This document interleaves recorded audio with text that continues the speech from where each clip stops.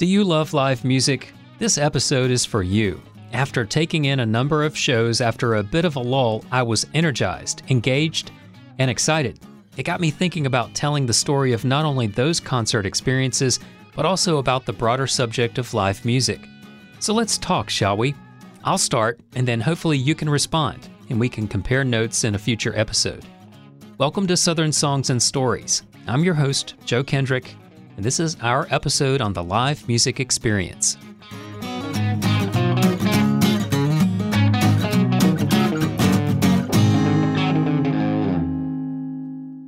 Southern Songs and Stories has been running for over 5 years as a podcast and existed as a video documentary series years before that. You probably know that the main mode for both versions of the show remains a series of in-depth interviews with music artists and media professionals, along with commentary from yours truly and music to round it all out. But every once in a while, we branch out with different approaches. There are episodes on the dark history of the Shelton Laurel Massacre, episodes giving an overview of Southern music and culture going back to their inception, and episodes which take on themes like artists' side hustles and imagining what would make the ways of the world better for music. This episode is also a tangent, not focusing on one artist or group, but touching on the common theme of live music so often featured here. But here we take that tangent further by making the episode into a music diary of sorts, with no artist interviews at all. It is also the first Southern Songs and Stories to be offered as an NFT, or non-fungible token. This episode is available online like every other in our series, but there are also a smaller number of unique versions of it available on the website uncut.fm, the company which states that their mission is to build a new podcasting economy where hosts can connect directly with their fans and distribute their work and receive payments without intermediaries. It is a bit like taking the crowdfunding model up a notch because everyone who buys the NFT version of this podcast owns something that they can sell, trade, or give away. It is no longer a one-way street. It is not a subscription that will end. It is yours even if I stop producing Southern Songs and Stories and take down my site. You could think of it as kind of a digital trading card or a way to bookmark a chapter in this series. The benefits? Imagine this first edition, limited run of digital trading cards becoming more valuable in time. You could sell yours for a profit if you like, and that benefits me too because in addition to the first sale, there is a small return to every NFT's creator on each subsequent transaction. And there are more benefits, like being a part of the unique community of contributors who will have access to a gated space on Uncut, where we can talk about this episode or anything else we want to share. We might even come up with a new and better NFT for the next round. Everything is spelled out in the Southern Songs and Stories listing online at uncut.fm. This episode is divided into 3 chapters, with each chapter throwing out a question to guide the narrative, and also literally ask you that question. First up, what was your first live music experience? This is such a Rorschach test of a question, such a good icebreaker anytime you're around even the most casual of music fans.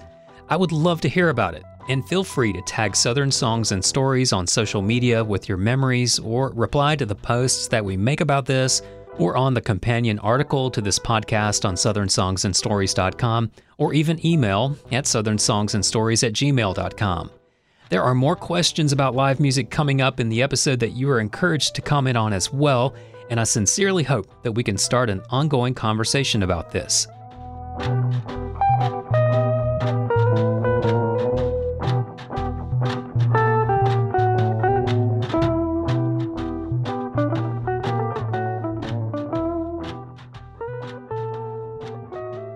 So, the first concert you ever saw? The answer at the top of the food chain would be from someone like Rodney Crowell, who in his autobiography, Chinaberry Sidewalks, details how as a toddler his father took him to see Hank Williams play and put him on his shoulders so he could take it all in. It doesn't get much better than being able to say, I was there for one of the last shows from one of the greatest artists to ever walk the earth. Even better for the father and son dynamic in a scene where you realize the spark was lit and the path was set. My very first concert was also at a young age, probably around 9 or 10 years old, and like Rodney, with my dad. He took me and my sister, who would have been about 5, to Carowinds, the amusement park near Charlotte, and while there, we took in a show from Donnie and Marie Osmond. I remember it being a concrete amphitheater. Donnie and Marie looked like they were fresh out of a toy box. The show did not click with me, probably with all of us, and since it was not a scenario like Rodney Crowell's, with my dad checking off a bucket list experience for himself and his kids, so we did not stay for the whole set. Not exactly the apex of first concert experiences, but memorable enough at least. Not a revelation, more like a curious discovery that would be set aside for later. I'm pretty sure that the next concert I saw was in high school. There may have been something in between that time and Donnie and Marie, but I do not recall. And if I forgot, that would not surprise me. I tend to forget many shows over time. Do you? Maybe you save all your ticket stubs as memorabilia, at least partly because your memory fades too? But I digress. We'll get back to that facet of how we approach the live music experience in a bit. Now, that high school show was some cover band whose name I do not remember, but their performance stays with me all these years later. Do public schools do this anymore? I sure hope so. Anyhow, back in the day at West Stanley High School, we were treated to this rock band playing the hits of the day. I don't remember any of the songs even, but I cannot forget the feeling it gave me. It was something like eating ice cream for the first time, or maybe doing that first cannonball into a pool. I knew immediately that from then on, I was going to be doing this a lot. The first show I saw of my choosing was Flock of Seagulls, who played a club in Charlotte. I was too young to drive, so my mom took me there and picked me up after the show. That was really cool of my mom. And the show wasn't bad either, just not as good as the hair. It was the 80s, you know. What was your latest concert experience? I bet you have been out to a show or two since that awful year or two that no one could do much except watch live streams of shows. Do you remember when we were all locked down and everyone kept talking about how, if we did everything right, soon we could get back to the way everything was in the before time? When did you realize that not only was the pandemic not going away anytime soon, but also that getting back to the way things were was never going to happen? Bonus question. Did you foresee some of the fundamental shifts that have taken place because of the shutdown and fallout from the pandemic? I will admit that I was overly pessimistic about where we would stand now while the shutdown was still going on. I thought it would wipe out way more venues and force many more artists into different jobs than actually happened. Thankfully, many artists made lemonade out of all those lemons and got by with playing live stream shows from their homes or even excelled at the new model. Take North Carolina's Jonathan Byrd, for example.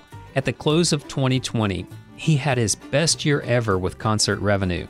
He and others who adapted to the online-only environment increased their fan base many times over by keeping a regular schedule of streamed shows and getting good at online tip jars, crowdfunding, and other new revenue sources. Some venues went away, but many more than I first expected to stayed afloat with money from the CARES Act and a variety of other grants.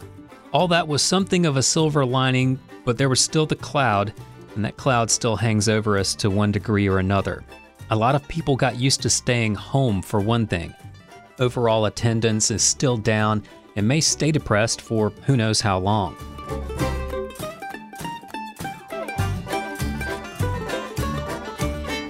But again, I digress. Back to the original question, what was your latest concert experience?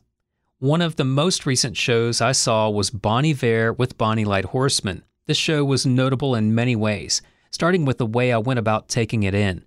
Now, everyone experiences concerts differently, with the usual way involving being in the audience and focusing more or less on the performance.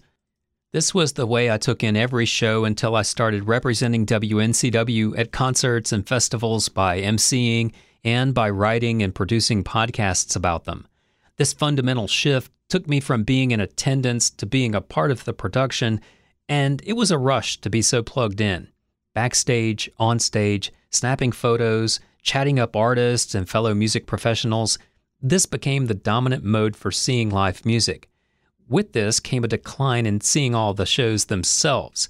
The new mode of posting photos to social media immediately, of futzing with and brooding over audio devices, of happy reunions with fellow travelers, of an overarching approach treating events as a palette of paint for my own works rather than as paintings to enjoy at face value.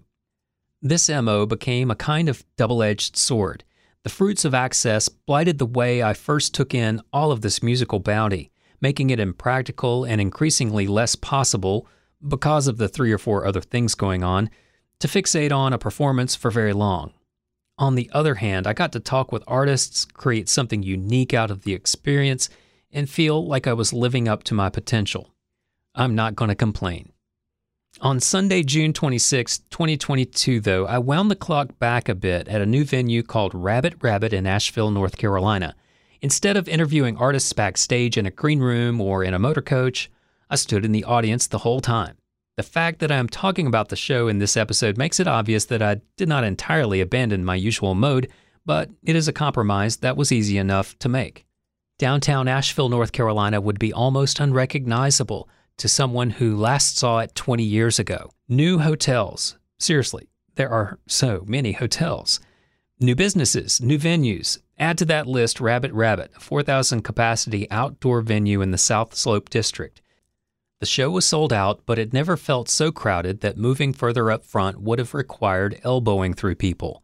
The stage was clearly visible from where I stood, back near the audio engineer's tent. I had the opportunity to write about Bonnie Light Horseman for NPR recently, reviewing their new song California for their Now Playing page. You can find that linked under the NPR music umbrella at npr.org. The trio is a supergroup composed of Anais Mitchell, who is well known for the Broadway adaptation of her 4th album Hadestown, which won 8 Tony Awards in 2019, including the Tony Award for Best Musical and the Tony Award for Best Original Score. The Broadway cast album of the show took home the Grammy Award for Best Musical Theater Album in 2020, and she also wrote a book about it called Working on a Song, The Lyrics of Hadestown. Eric D. Johnson is the lead singer. You may know him from Fruit Bats or from his previous stint in The Shins. He has also scored films, most notably Our Idiot Brother and Smashed, where he collaborated with Andy Kabik of the band Vetiver. And speaking of films, he has also appeared in films and has worked as a voice actor. I've been a fan of his for years and had the pleasure of interviewing Eric when he played solo in a live session at WNCW a couple of years ago. Rounding out the trio is musical chameleon Josh Kaufman, a multi-instrumentalist, songwriter, producer, composer, arranger, and engineer whose list of credits is as long as your arm, including collaborations with Bob Weir, Josh Ritter, and Taylor Swift. They were joined on bass by Asheville's own Michael Libramento, who plays in the bands Coconut Cake and Floating Action, and who has many other credits like Flock of Dimes and Tedeschi Trucks Band. Bonnie Light Horseman played from their self-titled debut album, including my favorite from that collection, their song Jane Jane. They added at least one more recent tune into their set, the song Green Rocky Road, from their 2020 single Green/Green. I did not hear them play California from their upcoming album Rolling Golden Holy, which features all 3 taking turns on their first collective instrument purchase, the dulcimer. And they definitely did not play a dulcimer that night. Speaking of dulcimer, this did not make it into the song review on NPR, but it makes me laugh every time I see it. In our correspondence about copy edits for that review, one of their editors sent me an update titled, "Now playing the latest from this Voltron of Americana. Now with more dulcimer."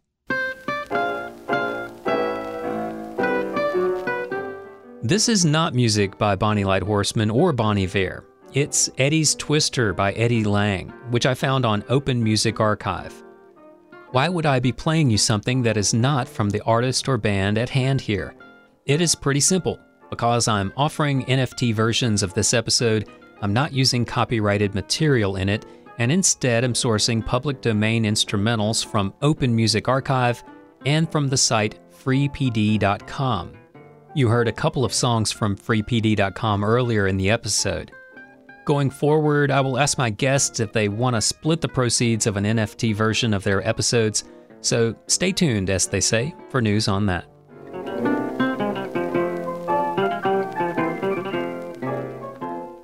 In between sets, there was time for guilt-free conversation, and luckily enough, I caught up with Jeff Whitworth, Anya Hinkle, and briefly David Wilcox.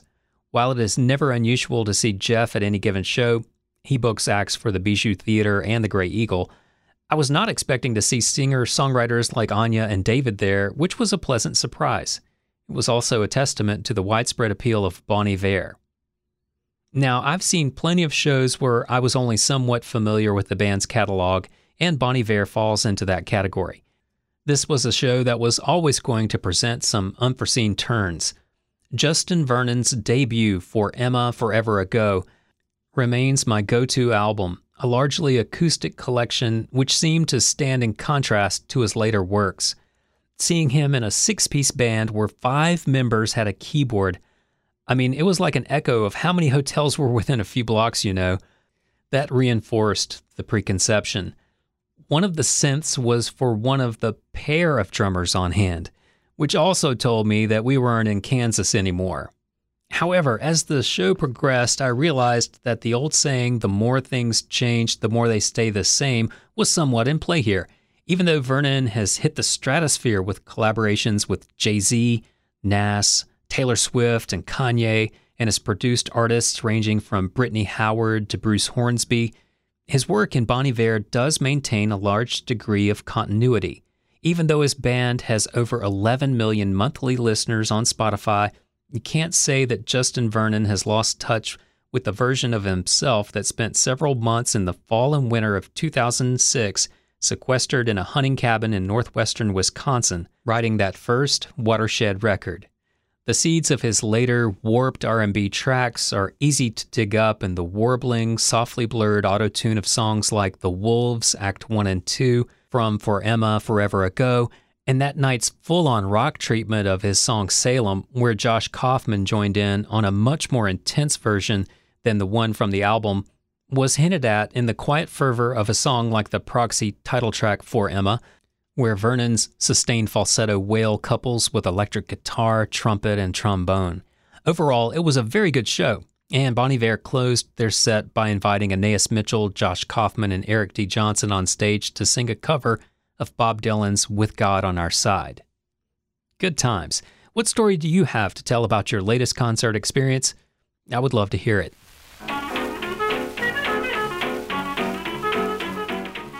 Here we are at the last question of the episode, and I bet you can guess what it is. What was your favorite live music experience? This one could be really tough for many of us. How many shows have you seen? Personally, I have no idea. And circling back to an earlier point, there are a ton of shows that I have forgotten or shows that I conflate. I will look at my music collection and say, didn't I see them at the Cat's Cradle back in the day? Or was it this other band? I remember going on a road trip from Chapel Hill to DC in my college days and staying with some friends at Georgetown University. We went to the 930 Club. I can't recall who we saw, but it could have been Fugazi. I can tell you that there was a popular song by My Life with the Thrill Kill Cult playing on the PA before the show started. Now, I keep some ticket stubs, and in later years I started a lanyard collection which keeps growing, but I am not a completist. I do not have a display case or cigar boxes full of every concert stub going back to that night seeing Flock of Seagulls. I think a large part of the reason why is that I never approached live music, or recorded music for that matter, as something to keep as it was something to experience. Live music was more of a face value type of experience. It was all about the moment rather than remembrance. Maybe you have vivid memories of all or most of the shows you have seen. I tip my hat to you. The question may be even harder for you though, because the more you remember about all those great shows, the more hairs you have to split in order to answer. Let us know what your answer or answers are, because again, my goal here is to start a conversation with you about this experience, which makes us feel more free, more happy, and more alive than just about anything.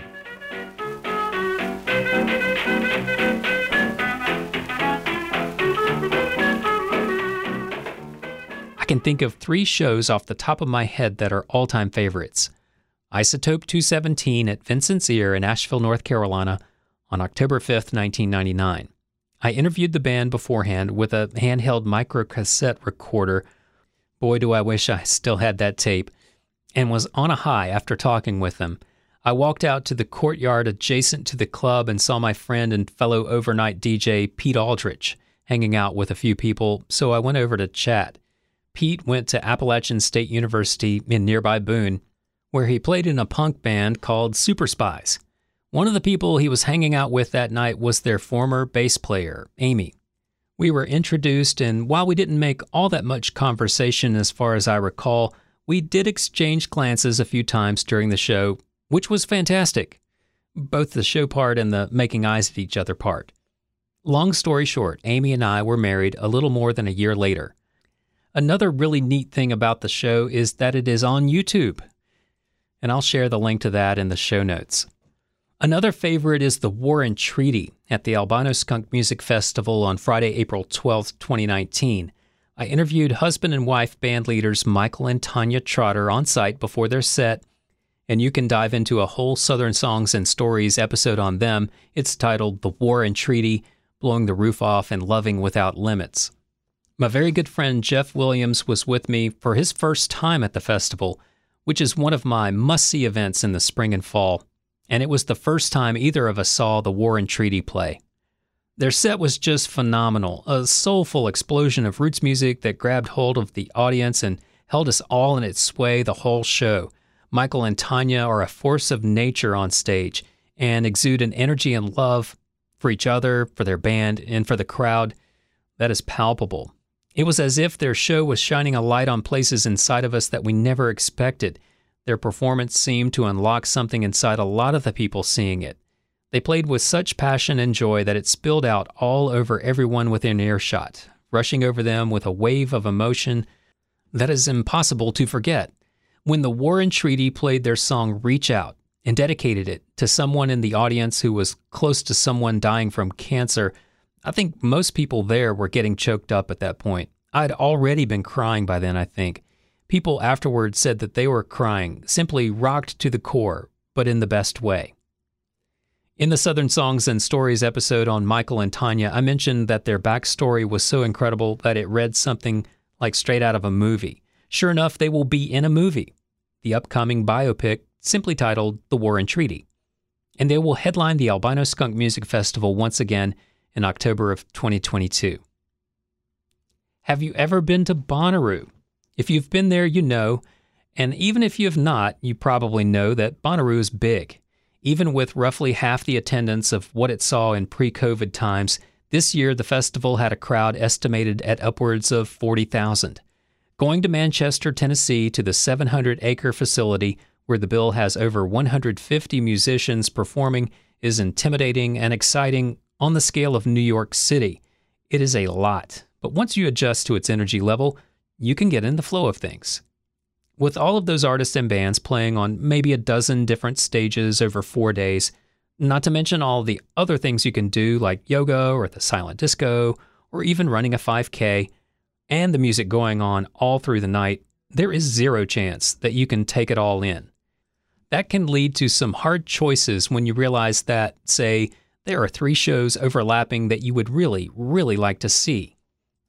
Take my trip to Bonnaroo way back in 2013, for example. When faced with the choice of catching sets from Calexico, Jason Isbell, or Bombino, who would you choose? Tough one, right? I went with Bombino and was rewarded with a fantastic hour of music from the Nigerian artist and his band, but I'm sure that Isbell or Calexico would have been massive too. Speaking of massive, that brings me to the third of my 3 all-time favorite shows. Paul McCartney on the main stage at Bonnaroo, June 14th, 2013. The next day, this is what I posted about the show. Still feeling euphoric after the concert of a lifetime, there is no hyperbole in that statement. Last night, we were treated to nearly 3 hours of Paul McCartney on the main stage. The show started with a scrolling montage of photos and videos of Paul, the Beatles, Wings, and a host of music artists and icons from his childhood to today, paired with abstract art, while a DJ mixed and mashed Beatles and Wings songs for the crowd of 80,000. This was most everyone at Bonnaroo, and regardless of how far away they were, they made a great choice to attend this magnificent performance. I went on to recount how lucky I was to have bumped up against Sean O'Connell in the media compound. Sean is a lifer in music promotions and is now with AEG Presents. Being at the right place at the right time, I got to go all the way down to the fenced-off area right in front of the stage. It really felt like winning the lottery, both for being so close and for the show itself.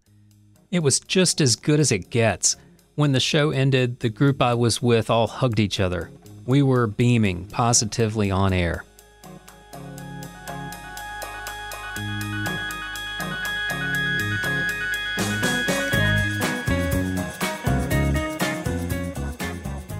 So there you have it, a good bit of my experience with live music, although there is so much more to talk about, and that is where you come in.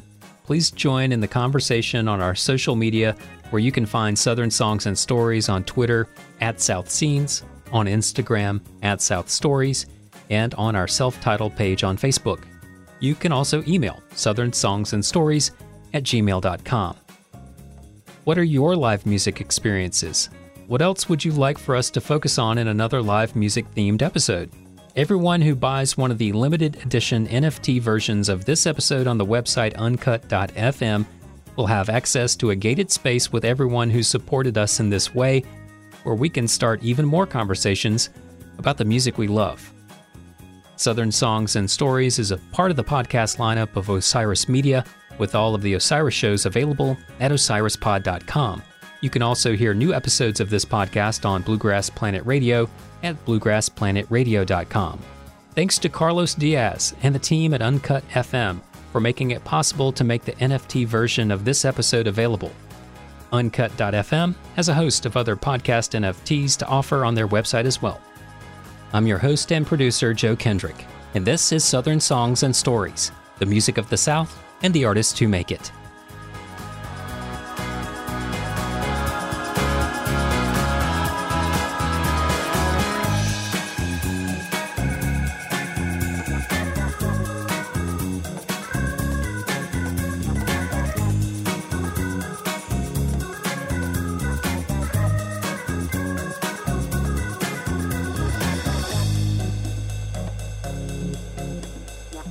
Yeah.